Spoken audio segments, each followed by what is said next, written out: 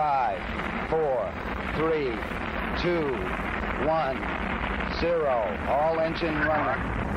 Liftoff. We have a liftoff. Hey space enthusiasts, welcome back to another episode of the Space Business Podcast. Really excited to have another great European space entrepreneur on today. His name is Jaume Santpere and his company is called Satel IoT, and the name already gives it away. They are focusing on IoT, or Internet of Things connectivity, using a satellite constellation. Jaume and I go into detail about this. We talk about what the use cases are currently and in the future, and what their technological solution is to provide this kind of service. You don't want to miss it. It's an important market, so please enjoy. My name is Raphael Rodkin, and I'm an investor and advisor to space companies. Just as a reminder, this podcast is for informational purposes only, and nothing should be taken as investment advice. This podcast is sponsored by NanoAvionics, a satellite manufacturer and mission integrator. Their technologies enable many space companies worldwide to offer services that improve life right here on Earth, such as providing global connectivity, conducting Earth observation, or contributing to scientific discoveries. Check them out, and also check out my episode with their CEO and co-founder. Sadly, I am not a rocket scientist, but I'm an alumnus of the International Space University. ISU offers a number of educational programs about space worldwide. Check them out at isunet.edu. And just some final things before we start the episode about ourselves. If you enjoy the podcast, please leave us a 5-star rating on your favorite podcast platform, such as Apple or Spotify. If you want us help expand our work, you can do so and support us at www.patreon.com/Space Business Podcast, and we'll also put that link in the episode notes. And lastly, you can follow us on Twitter at podcast_space. Hey, space enthusiasts, welcome back for another episode of the Space Business Podcast. We're excited we have a great other European space entrepreneur on the show today, Jaume Santpere from Satel IoT. Welcome, Jaume. Oh, thank you very much, Raphael, for inviting us. And let me start how I usually start these shows when we have entrepreneurs on. And I will ask you to give us the elevator pitch on Satel IoT, please. Oh, thank you, Raphael. Satel IoT is the first 5G IoT constellation that connects fully a standard 5G IoT or NB-IoT devices from space. We are an extension of coverage of the mobile operators. This is a completely disruptive way to accessing IoT from space. Since today, there have been some IoT constellations and some general purpose constellations that were connecting IoT up to proprietary devices. Our approach is completely different. Instead of developing our own satellite and our own device, we just have adapted our satellites to work directly with the devices that today are using the mobile operators. This means, that there are already 2 billion devices up there that just with a software upgrade will be connecting directly to our constellation. And this is what allows us to be the coverage extender of the mobile operators. The usual user, the consumer, will be connecting to terrestrial networks, and once they lose the coverage, will be connected in a complete seamless way to our constellation, and we will deliver back this information through a single roaming agreement to the MNO. So this is very interesting. So this reminds me a little bit, and you're probably not surprised I'm asking that, there was a lot of news flow recently about satellites direct connecting to mobile handsets, right? I think it was mostly in the news. Us in the industry, we knew that there were some startups doing that for a while, right? Like Blink and AST, right? AST Space Mobile. But then I think it got into the more or less the general news because SpaceX announced their partnership with T-Mobile. And then I think within a matter of 2 weeks or so, there was like, what else was there? Apple and Globalstar. Iridium said they're going to do something with somebody. Even Huawei over in Asia with Baidu, the Chinese GNSS constellation. So am I correct in sort of making this comparison? Is it basically something similar, just instead of messaging for mobile handsets, you are basically direct connectivity for existing IoT devices which are on the 5G network? The example is perfectly correct. Okay, we have seen that all the industry today is looking at 5G direct to satellite. Then the first, without no doubt, the first that we are going to connect is the IoT. IoT has several advantages. First of all, it's that it doesn't need real time. This means that the business is it may be much more sustainable. We don't have to launch hundreds of satellites before starting to deliver service to a final user. We could start to deliver service with a very small constellation to non-time sensitive devices or applications. And I guess it's sort of similar to the messaging services that the handset deals discuss. It's very low data rates, right? Oh yes, we are talking about a standard that already exists, that it was invented for IoT, which is NB-IoT, that allows to send message up to 256 bytes. One of the main technological developments that we have been working on is that all the mobile handsets, it doesn't matter if it's an IoT or it's a cell phone, it needs real-time connectivity between the device, the base station, and the core in order to do the authentication. We have developed and patent a unique system that allows us to do store and forward. This means that our satellites will be storing the information and downloading it when there is the ground station. This has a huge impact on the business model because it means that we could start delivering service with a low-density constellation from day one instead of having to keep waiting to have a ground station at the same time in the device or to have a full satellite constellation with the inter-satellite links. So can you give us some more details on your architecture? For example, like what kind of constellation size are you targeting and what kind of geographic coverage will that allow? We are I'm myself, okay, I'm a telecom engineer, but we are very market focused. What we have seen is that in the market there is 1/3 of the market of IoT. Okay, we are talking always Internet of Things that needs several messages per day. More than 1/3 of the market needs one message per hour. And the 25% of the market needs from one message per hour to real time. Okay, this is a broad image, a broad picture of what the market looks like as we have seen today. Okay, then what we are doing is that this next year, 2023, we are going to be with our first 5 satellites to several messages per day. This means that applications like agriculture, cattle management, some infrastructures will be already covered by our commercial service. By 2024, our plan is to launch 64 satellites. With 64 satellites, we are getting to 1 message per hour and or less. Okay, in the worst case, as you know, okay, as a space expert, it's in the equator. Okay, then if you go up from the equator down, okay, the frequency of the revisit time is much lower. And by 2025, okay, our plan is to go up to near real time. Okay, which means 250 satellites, or a number that will be fully closed with our first constellation, but it will be around this.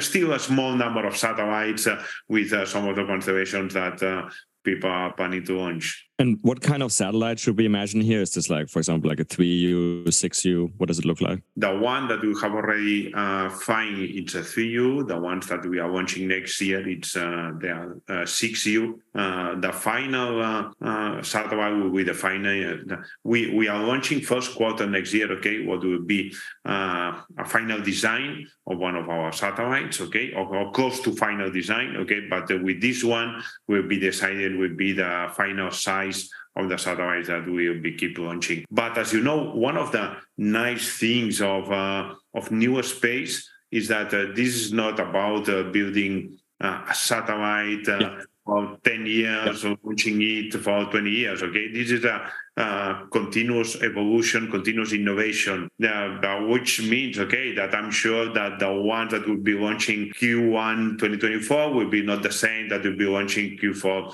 2024. Okay. Yeah. And I assume obviously this is going to be in LEO, in low Earth orbit, right? Yes, they are in LEO. We are launching at 550 kilometers. So, I mean, I just have to ask an open bracket side question. Obviously, one big topic that's increasingly on people's mind, even in the broader public, is, space debris and the sort of risks of it. Is that 256 satellite? That's a reasonably sized constellation. Is that something you guys are thinking about? Are your satellites going to have propulsion for avoidance maneuver, this type of thing? Yes, what we plan is that the life of our satellite will be around 5 years, and we are launching it with the needed propulsion to maintain it on the orbit, and after to deorbit once the life of the satellites it arrived to an end. Okay, so that's on the space side. And then I guess since you are connecting, as you said, to existing 5G devices, in contrast to some other IoT business models, you don't need any sort of additional ground-based infrastructure, right? That's the nice part of our business, okay? And this is people. I think that now, with all the movements that you have talked about of Apple saying that connecting direct to satellite and T-Mobile signing with SpaceX, the people have started to realize the impact that space will have on the day-to-day life. Okay, but IoT, I'm sure that will have even a much more impact on our life. Okay, we have to think that agriculture, for example, we are talking with people in Brazil. Brazil have 25% of the it depends on agriculture, and 70% of the country it has no mobile coverage. Today, it's impossible to do it with current because all the IoT constellations that today are in the market, they are perfect for critical IoT applications, but they are not for massive IoT applications, which is agriculture. Agriculture means hundreds of small sensors, okay, that they are a little bit everywhere. And when we are talking about cattle management, just in US, okay, they have more than 100 million cows, okay, that are in the middle of the mountain. Then all these sectors will be impacted. I am sure that there is no other SATCOM development today, okay, that will have such a broad impact on all the different sectors. Because we go in agriculture. Agriculture, it's 9 to 20% of the GDP of a lot of rest developed countries. Okay, we could improve 20% the benefits of agriculture, the efficiency of the agriculture, 40% less water. Water, that is one of the concerns that we all have in mind. Okay, 80% of the water it's used in agriculture. We could decrease it almost by half, okay? In cattle management, it means, okay, that you could control all your cows that are in the middle of nowhere. But in logistics, it's from 5 to 25% of GDP of all the countries, okay? Which is the impact is everywhere, okay? In logistics, one of the main problems that we have had these last years is the supply chain. And of course, one of the main concerns is where is my container, okay, and that today it's impossible to know. Then with the development of massive IoT technology like the one that we are launching into the market, all these problems will be solved. In logistics, we are talking about 5 to 10% of less of efficiency, okay, of savings. In infrastructures, just the cost of monitoring all these infrastructures is huge, okay? With IoT, again, all this could be decreased. Just the trains, okay, in order to control the railways, the decrease of cost of monitoring infrastructures on trains has decreased 20%. And these are only some numbers that we are launching in the market, because when you launch a technology that have a full ecosystem already developed, this is point number one, which is super important, because day one, there are people that have already developed devices for cows, devices for railways, devices for logistics. All this is already there, okay? The cost of the device is so low. We are talking about $5 to $10 per device, which is never seen. The cost of our service will be a little bit over the terrestrial cost, okay? We are talking about around $1 a month per device. All this means, okay, that the impact of finally, okay, the impact of IoT that it has not been there for a while, okay, will be possible to implement in massive IoT applications like all this. And we already know, we have already demonstrated, okay, that there would be a huge impact on different sectors. Yeah, we'll talk about it in much more detail, because I think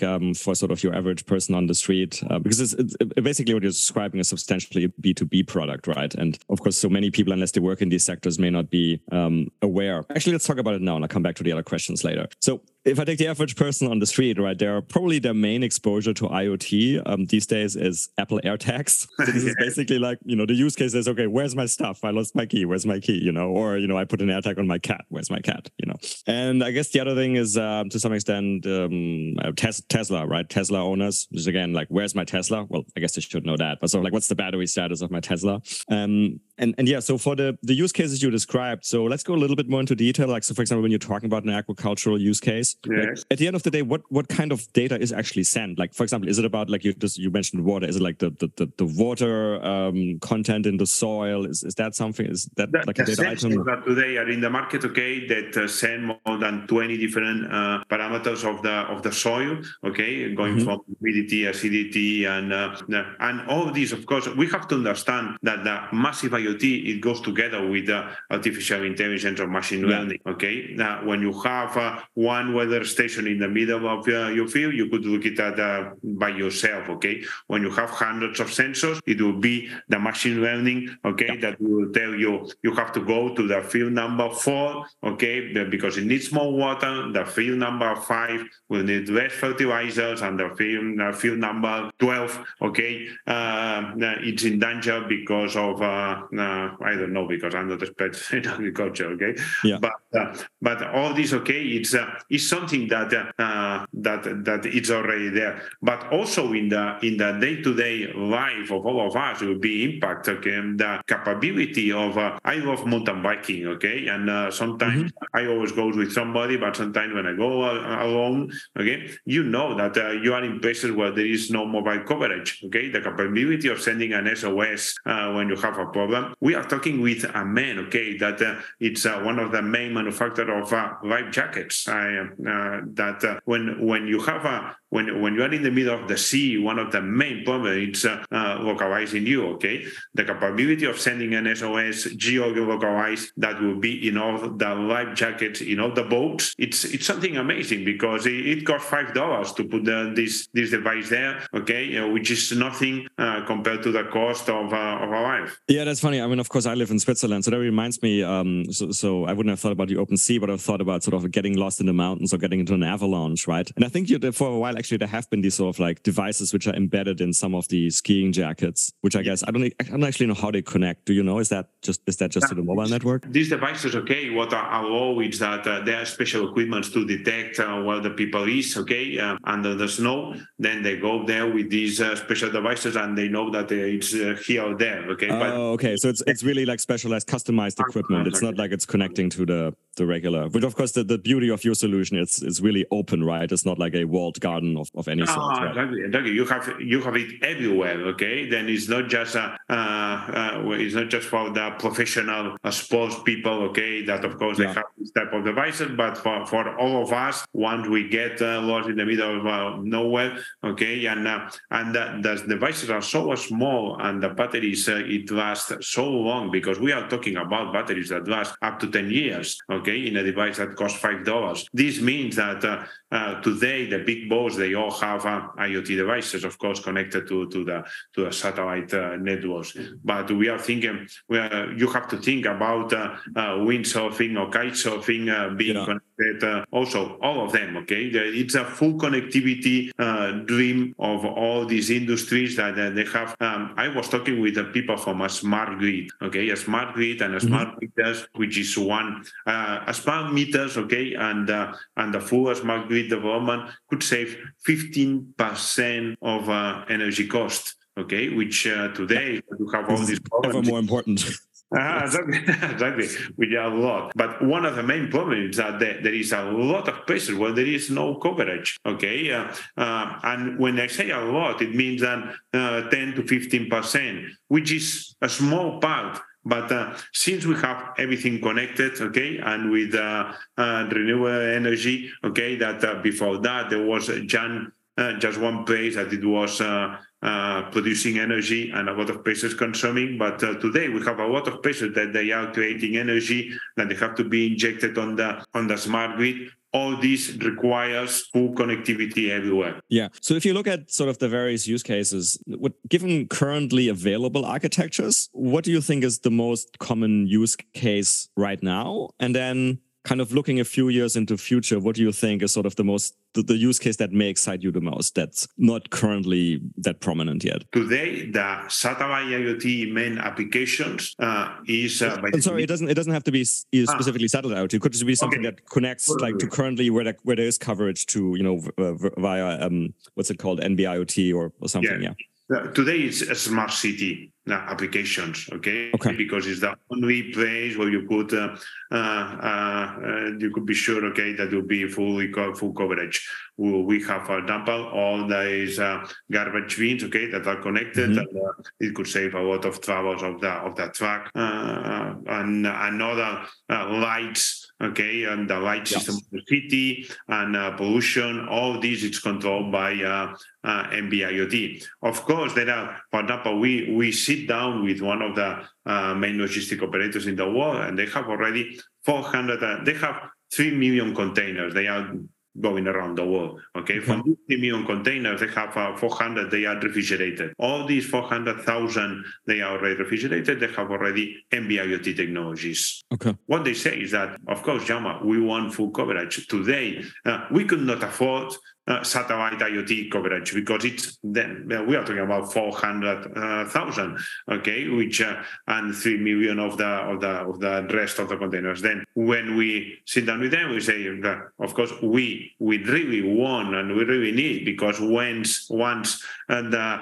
refrigeration it has a problem, okay, where you could not detect it if it's in the sea, in the middle of nowhere, and this means, okay, that all the food that it's on the container gets lost in hours. Okay, if we could have an alarm on that, okay, and you could not imagine the number of containers that they lost every year because they get downloaded in a wrong harbor or whatever. Okay, but then all these logistics, the big ones and the small ones. We are working with a US company that is doing a tag. Okay, and in the tag there is already printed the chipset. NB-IoT. Okay, this tag is going to cost $2. To send not millions of dollars package. Okay, but just some important packages. This tag will be amazing because it will tell you exactly what is your packet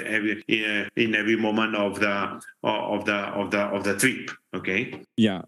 And so the other thing I forgot to ask, we were talking a lot about basically the sensors, well, whatever, some sort of sensor on the ground, right, sending back data to the satellite. Is it just like this type of one-way communication, or are there also use cases where something gets sent back from space to the ground? There is a lot of applications, okay, that just need one-way communications. Our satellites, they are bidirectional, as NB-IoT is, and we could read the level of water deposit and open and close water source. Okay, and then is a two-way communications because we use MSS frequencies. Okay, we don't use open frequencies or unlicensed frequencies. So I'm just opening a side question again on what you just mentioned, the frequencies. So when those news came out with SpaceX and T-Mobile and some of the other operators, one of the first questions a lot of people asked, like, well, how is this going to work in terms of like, spectrum allocation and frequencies which you need for that? How does it work for you guys, and is that solved? Well, when we talk about using the same devices that today are already using the mobile operators, there are two solutions. Okay, the first one is to use the same frequencies that the mobile operators are already using on the and to close agreements with those MNOs in order that they just give you a part of their spectrum, that use it from a satellite. With this approach, there are two problems. First one is that the frequencies that the companies that mobile operators use, they are terrestrial frequencies. They are not satellite frequencies, then in principle they could not be used from a satellite. Okay, then you need here a permission that today is not clear that the ITU and specifically the FCC in the United States, okay, is going to give. Okay, the second one, and it's a physical problem. Okay, you have to use a frequency from a satellite, and that it has not to interfere to the LAN or to the station, which I think that this is there's a huge challenge there. Okay, that's not that easy because we live in Europe. Okay, United States, the space it's broader. Okay, in Europe, when you go from Switzerland to Luxembourg to France, okay, it's a matter of seconds. Okay, and you have to switch from one to the other because the operator in Luxembourg, okay, has not give you the same frequency that the one in the one in France, that the one in Belgium, that the one in Monaco. Okay, and then there is a very big technical problem. We do not use the frequencies of the mobile operators. We use specific frequencies that are allocated to the satellite, the MSS, frequencies, and we have already the ITU allowance in order to use these frequencies. Okay, and now what we are doing what is called the landing right. Okay, we are on the coordination. That's where we are right now. Okay, we have a large team of people working on that because more than it takes a long time, okay, and a lot of efforts in order to have frequencies everywhere because you have to go country by country, okay, closing down. But most of them, they are more administrative than nothing else, okay. This is something that it have to be done. Our plan is that to launch our commercial service by the end of or second half of next year, okay. By then we plan to have most of the important countries already with permissions. But yeah, because the technical side is only one side, and you have the commercial side as well. So if you take both of them together, like what do you think are going to be your first coverage areas? Well, first coverage, of course. Europe, there is we have to, in order to decide which countries are the most interesting one, we have to close to different aspects. First one is where there is more business, more devices to be connected, and the second one is where there is less coverage. Where you need satellites, right? Because I mean, Europe is fine, but like you said, I mean, Europe. I have never actually looked at the coverage maps, but I imagine it's very covered by basically ground-based. Then, if we close both aspects, okay, the most promising countries are US and America in general, okay, North and South America, because there is quite in the US there is a lot of business. In South America there are some applications, okay, that are very well developed, okay, and the coverage in even in North America, but also but especially in South America, it's very, very low compared to Europe, where there is a lot of coverage. I mean, you mentioned Brazil, right? And I'm also Brazilian. I lived in Brazil for 8 years, right? Some people don't realize there is farms the size of a small country. Exactly. So you actually probably really do need a satellite. I imagine something like Australia probably as well, right? With like huge space in the interior. Yes. Australia also, it's a country, okay, that we are planning to go on first phase. And how does that commercial rollout then look like? So how are you going to get the farmer in Brazil as a customer, or who the other way around? Who does the farmer in Brazil go to access your product? That's a very interesting question, okay, because one of the big problems of conservation is to do a sustainable business, okay? And with the local LEO conservation, some people do not realize that LEO conservation means global coverage most of the time, okay? You could do equator conservation, but most of the conservations, they are polar orbits, which mean global coverage. But at the same time, it means that you have to sell everywhere, because if you just concentrate yourself in, let's look at the most promising market, which is US. US is 3% of the surface of the Earth. Okay, this means that 97% of the time, okay, your satellite will be doing nothing. Then you have to start selling at the same time in a lot of countries, and this means a lot of money just in commercial, apart from the technical part. The nice part of our business is that as we work with the same devices that the mobile operators are using, we just sign with the mobile operators, and they have already the customers. They have already the confidence of the customers. They already have the commercial networks that they arrive and the customer care. Okay, they have everything. Okay, already there. Okay, and they have the customer have not. They have not to change the device and the way they are operating. They just have full coverage the day after. Okay, and this is exactly what we are doing today. We have already signed with mobile operators in 47 countries of the world. 47 countries, okay, will be covered by the mobile operators. And one of them, okay, that we have already announced, or that will be announced next month, okay, is Telefónica. Telefónica today is in 17 countries. This means that all the customers of Telefónica, when they reach out of coverage places, they will have full coverage, okay? And the message is so simple and so disrupting that it will be easier translated into the market. But at the same time, we don't want to have the future of the company in the hands of the mobile operators, because they have their own objective. I was going to ask you about that. Exactly. Because I mean, it reminds me a little bit like, because your product is still a somewhat specialized. Well, let me rephrase that. Your product strikes me as a product. You want to expand your market, right? So I could see how there's still a lot of need for customer education, right? That you have to go to some farmers and say and explain really the benefit of it, right? And I'm not sure intuitively that a mobile operator salesperson is the right salesperson. It reminds me a little bit of totally different industry, like the pharmaceuticals, when there's resellers, but typically the drug companies at least train them or even send somebody along who can really explain the benefits of the product. You are perfectly right. Okay, the mobile operators, they have their own business. Okay, and you will have to sit down and wait that they start training agriculture or cattle management or infrastructure that they could be used in a different way.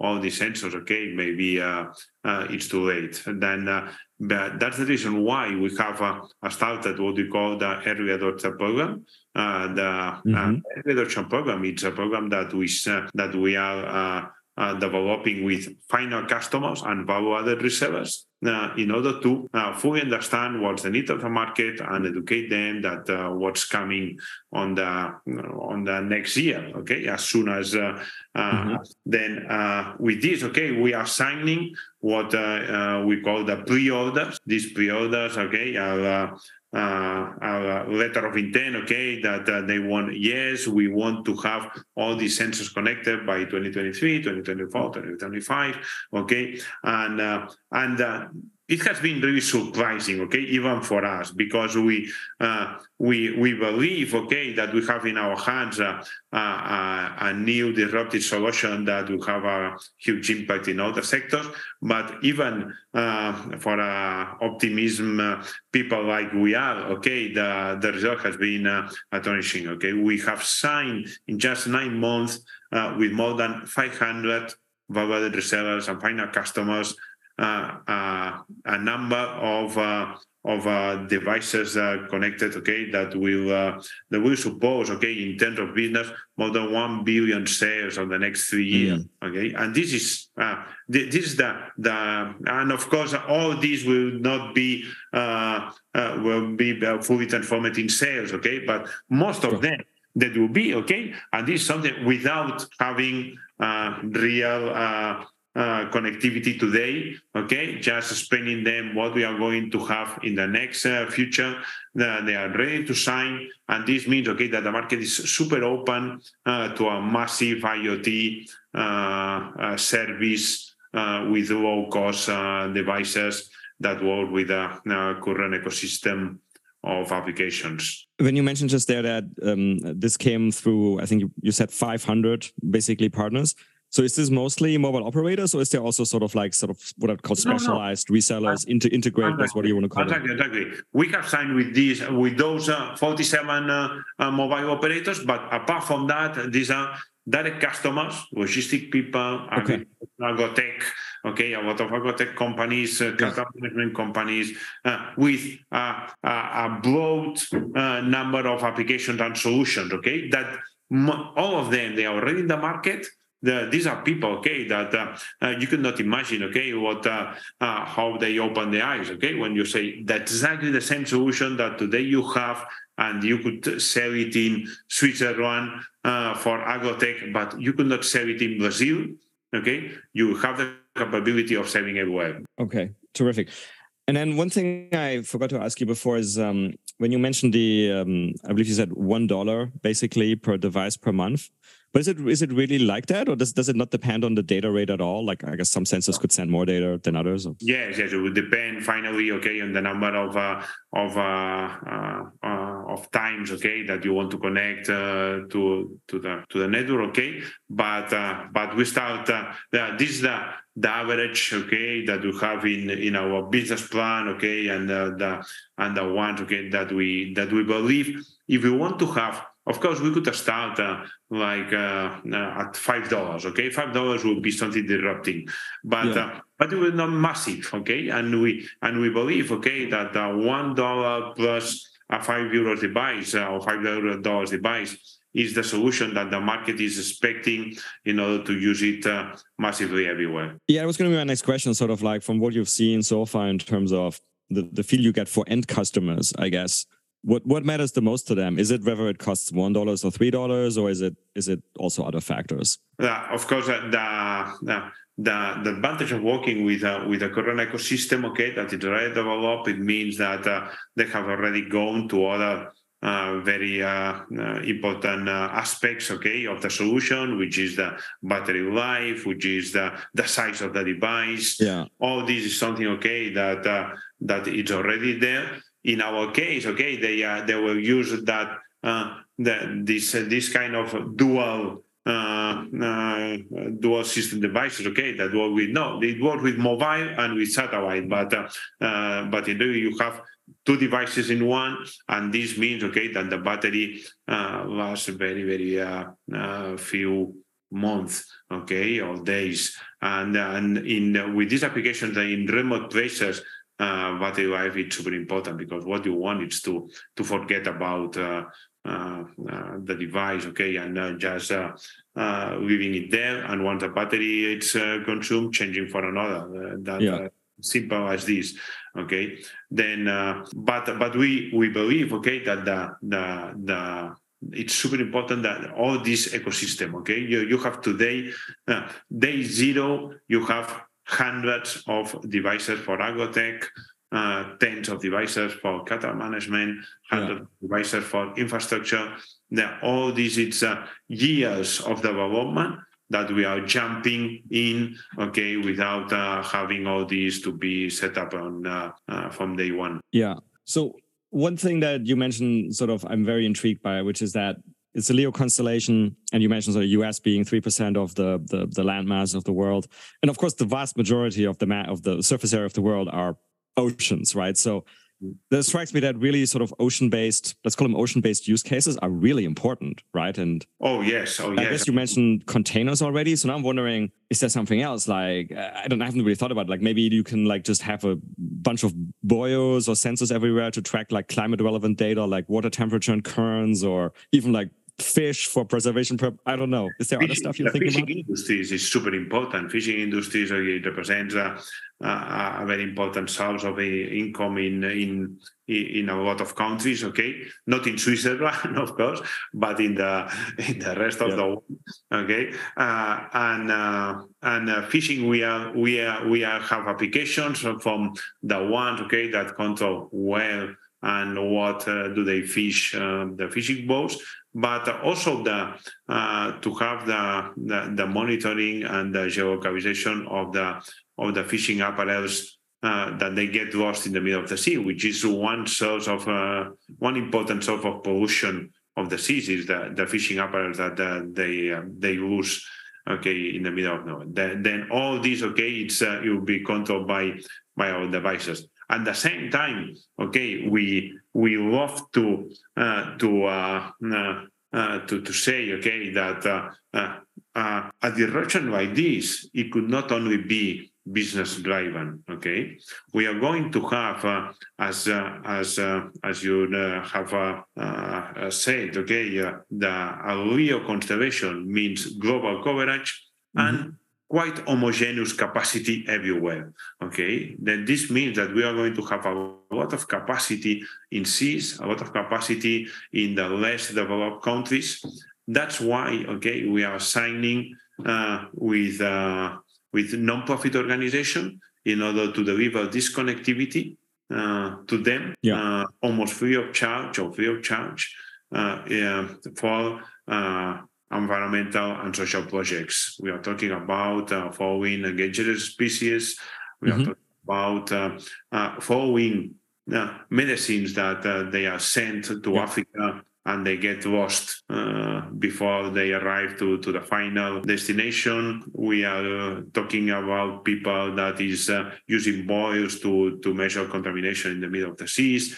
All this, okay, is something that we want to use part of our energy and our capacity in order not just to have a super profitable company, but also to change a little bit. Okay, our little bit, and bit is the bits. Okay, that we are going to send.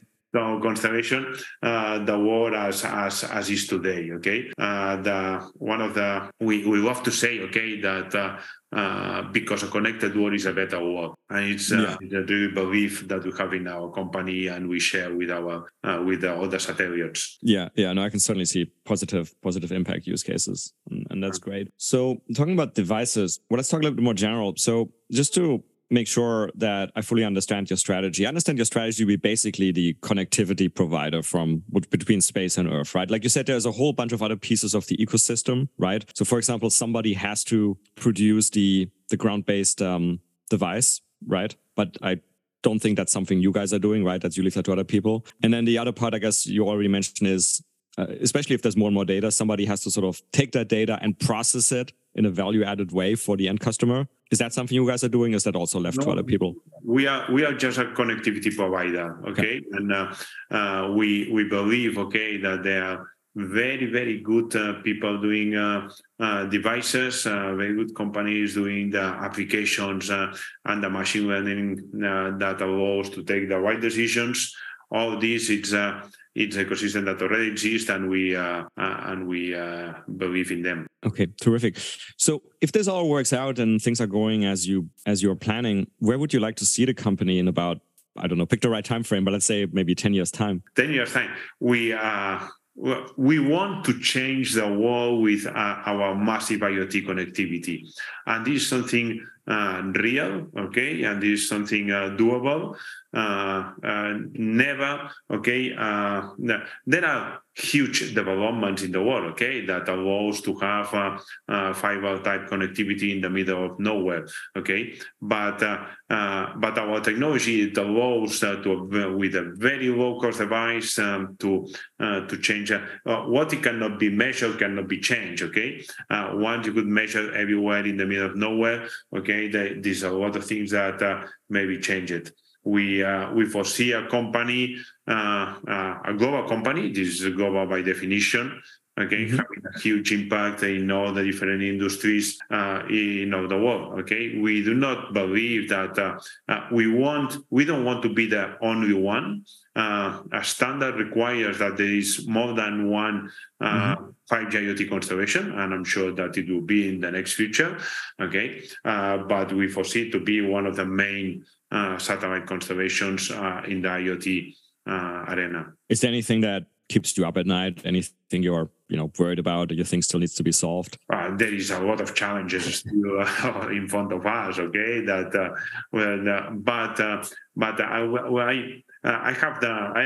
am super lucky. Okay, and I have an incredible team working with me in Satellite IoT that is covering all these concerns, all these challenges with a lot of mitigation solutions, to be successful very soon. Yeah, I believe you're a serial entrepreneur, right? If it's something that's under your control, I'm sure you are. You have the conviction you and your team will solve it. I mean more like, is there something maybe extra, like an external factor that you think might be of concern for either your business model or like for the sector at large? I believe that there will be a lot. And when I say a lot, it means a lot of the companies that today are in the market that will not survive. Okay, because what I have seen is that, and I found it in the past, they are very, very nice technical solutions, but they have not solved the commercial part. Yeah. Okay. Which is the most important one, okay? Yeah. Because if you have the best satellite with the best connectivity and nobody buys it, okay? It was nothing, and the costs are super high, okay? And the people, okay, in space, they are not cheap people, okay? Because it's a scarce resource. Talent today, it's a scarce resource. For sure. Teleworking has changed completely. Spain today, it used to be a place, okay, where you have the cost of an engineer. It's completely different from Germany, okay. But today with teleworking, there's people in Spain that is working from German companies, and this is not there anymore. Then this means, okay, that you have to keep an eye on costs, but of course the only way to solve this is to have sales and margin, and something that some people forget and believe that if they have the best technological solution, everybody will be buying from them, and there is a lot of other factors, okay, in telecom that are not so easy to solve. Yeah, no, I agree with you. I think, to some extent, that's just the reality. We're in a very engineering-led sector, which has nice sides, but then like sometimes people forget about the commercial side. And then I guess the other thing, which is now totally different than it was 6 months ago. But of course, the funding environment was relatively easy. So people thought, well, we can keep working on our technological solution for many years because we're just going to raise another round. And I think people realize now that's over. They actually have to make some revenues. Oh, yes. The SPAC time, okay, it's over. Yeah. Let me ask you a few questions to close. So one, how did you come up with this? What is the story behind coming up with Satellite IoT? Again, you're a serial entrepreneur. You've done many things. How did you sort of wake up one day and decide, well, I should be doing this? I always say the same, okay? There are no bright ideas that it comes, you wake up one day and say, I'm going to build up. It's a path, okay, that you follow. You start, we started thinking that there was not a solution for IoT connectivity everywhere. My last company was dedicated to broadband connectivity through satellite. Then I wanted to do something different. We started to look at IoT, and we really believe that there was not a solution there. Then with the help of the European Space Agency engineers, we arrived to this solution, okay? One day we went out for a meeting. I say, okay, I got it, okay? This is exactly what you have to do. All this commercial part that is super difficult. We could go through the mobile operators, all this ecosystem that you have to convince one by one to develop the device that works with your satellite constellation. It's over. This has been a much more difficult way to the market, okay? Because we have been working, as you know, for the last 2 years inside the 3GPP. We have been the number one space company in the world in number of contributions to the newer standard. This is something that we have been, it's a lot of work on a stealth mode before you got the solution. But now the solution is there. Of course, it's a scalable, which is the magic word, okay, that will work on any business. So you mentioned you had a project in sort of broadband connectivity to space before, but have you always been in the space sector, or did you at some point in time you sort of increasingly, you would say you switched to space? No, I have been always in the telecom sector. Okay. And then my last company was, we bought a 5G license. We deployed it in non-urban areas. It was the first 5G fixed internet access in Europe. And we work a lot with satellite connectivity, broadband satellite connectivity. We did a very nice project in Morocco. We connect 6,000 schools and through satellite. And it was amazing times, okay, doing broadband. But I come from the telecom, okay, and for me, and I believe that this is an advantage. Space is just a way to deliver a service that the market is waiting for. Yeah. Was there any particular, I don't know, lessons? Because there's a lot of people these days, I think, which are increasingly fascinated from space, but which are not from the space sector, but they're, again, trying to learn about space to use it for maybe the area that they have expertise in. Sort of from your journey, is there any sort of like, I don't know, hints, tips, advice, how you make that transition? I remember, that I was listening to that a long time ago, and I do believe that it was just a sentence, but it's not a sentence, much more. The space is hard. It's real. When we work on with terrestrial base station, we just install it, and if it didn't work, we went back and we changed it. Space is not that easy as this, then and of course the investment are huge, and the time is much larger than any other, even in newer space, from one satellite to the next generation, it takes a lot of time between you build it up, you launch, you test, and you build a new one, and time is money. How big is your team now? We are inside the company 50 people, and have around 80 more people working in exclusivity for us in outside companies that develop the different parts of the solution. You are hiring right now? Oh yes, we are always hiring, and we are always funding. These are the two things. That you never stop. Hiring is super important, and we are finding. We are lucky that Barcelona is a place that everybody wants to. Well, people want to live there as well. It's a nice lifestyle. This is something. It's amazing because the engineers, space engineers, and technical people, they really, it has a huge weight. Where do I to live, and Barcelona is an amazing city. We have amazing climate.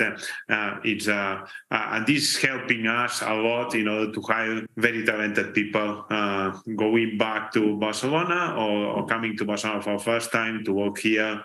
And the world it's fully open to move around for the space business, and we are hiring people from everywhere. Yeah. We'll put your website and the job board or hiring link in the episode notes as well, so people can check that out. And Barcelona, fully agreed, and it's kind of a very vibrant tech/startup ecosystem from what I've seen. So I can see how people really like it for that as well. Let me ask you the last couple of questions we always ask. So one is, if you weren't doing satellite IoT, but of course now you have very, very good knowledge about what's going on in space, is there something else that you've thought about that, somebody should be doing this, or this is an attractive business? I love to be investing on a space. I really believe that there is a space for people that understand the sector and keeps investing on the early stages. That's something that you do. And I really believe that the sector needs it. And especially in Spain, that's where I move. There is no one fund dedicated to space for early stages, and the ones that are there, of course, it's a very specific sector, and you have to fully understand the business to be in there. This is something that maybe someday I'll be dedicated to. Yeah. Understood. And then our final question is always the same. Science fiction. Do you like science fiction? And if so, any particular book or movie or TV show? Of course, I think that all the ones that work in space love science fiction, and one of my favorite TV series it's Strange Things. A lot of fun. I really and it's so I enjoy it because the characters are so well defined of each of them. Having a different role on the series. That it is one of my favorites. Yeah, so same here. Well, Jaume, thank you so much for coming on. This was very interesting to learn about the IoT business in general and about what satellite IoT is doing. And good luck with the business and everything else. Thanks a lot for the invitation. Fully open to any other questions. That your audience may have. Thanks. And that's a wrap for another nominal episode of the Space Business Podcast. Once more, if you enjoyed this, please leave us a 5-star rating on your favorite podcast platforms such as Apple or Spotify. You can follow us on Twitter at podcast_space. You can support us at www.patreon.com/Space Business Podcast. Lastly, if you have any feedback, including ideas for guests, and that may include yourself if you have an interesting space story to tell, or interested in being a sponsor, drop us an email at spacebusinesspodcast@gmail.com. See you for the next episode.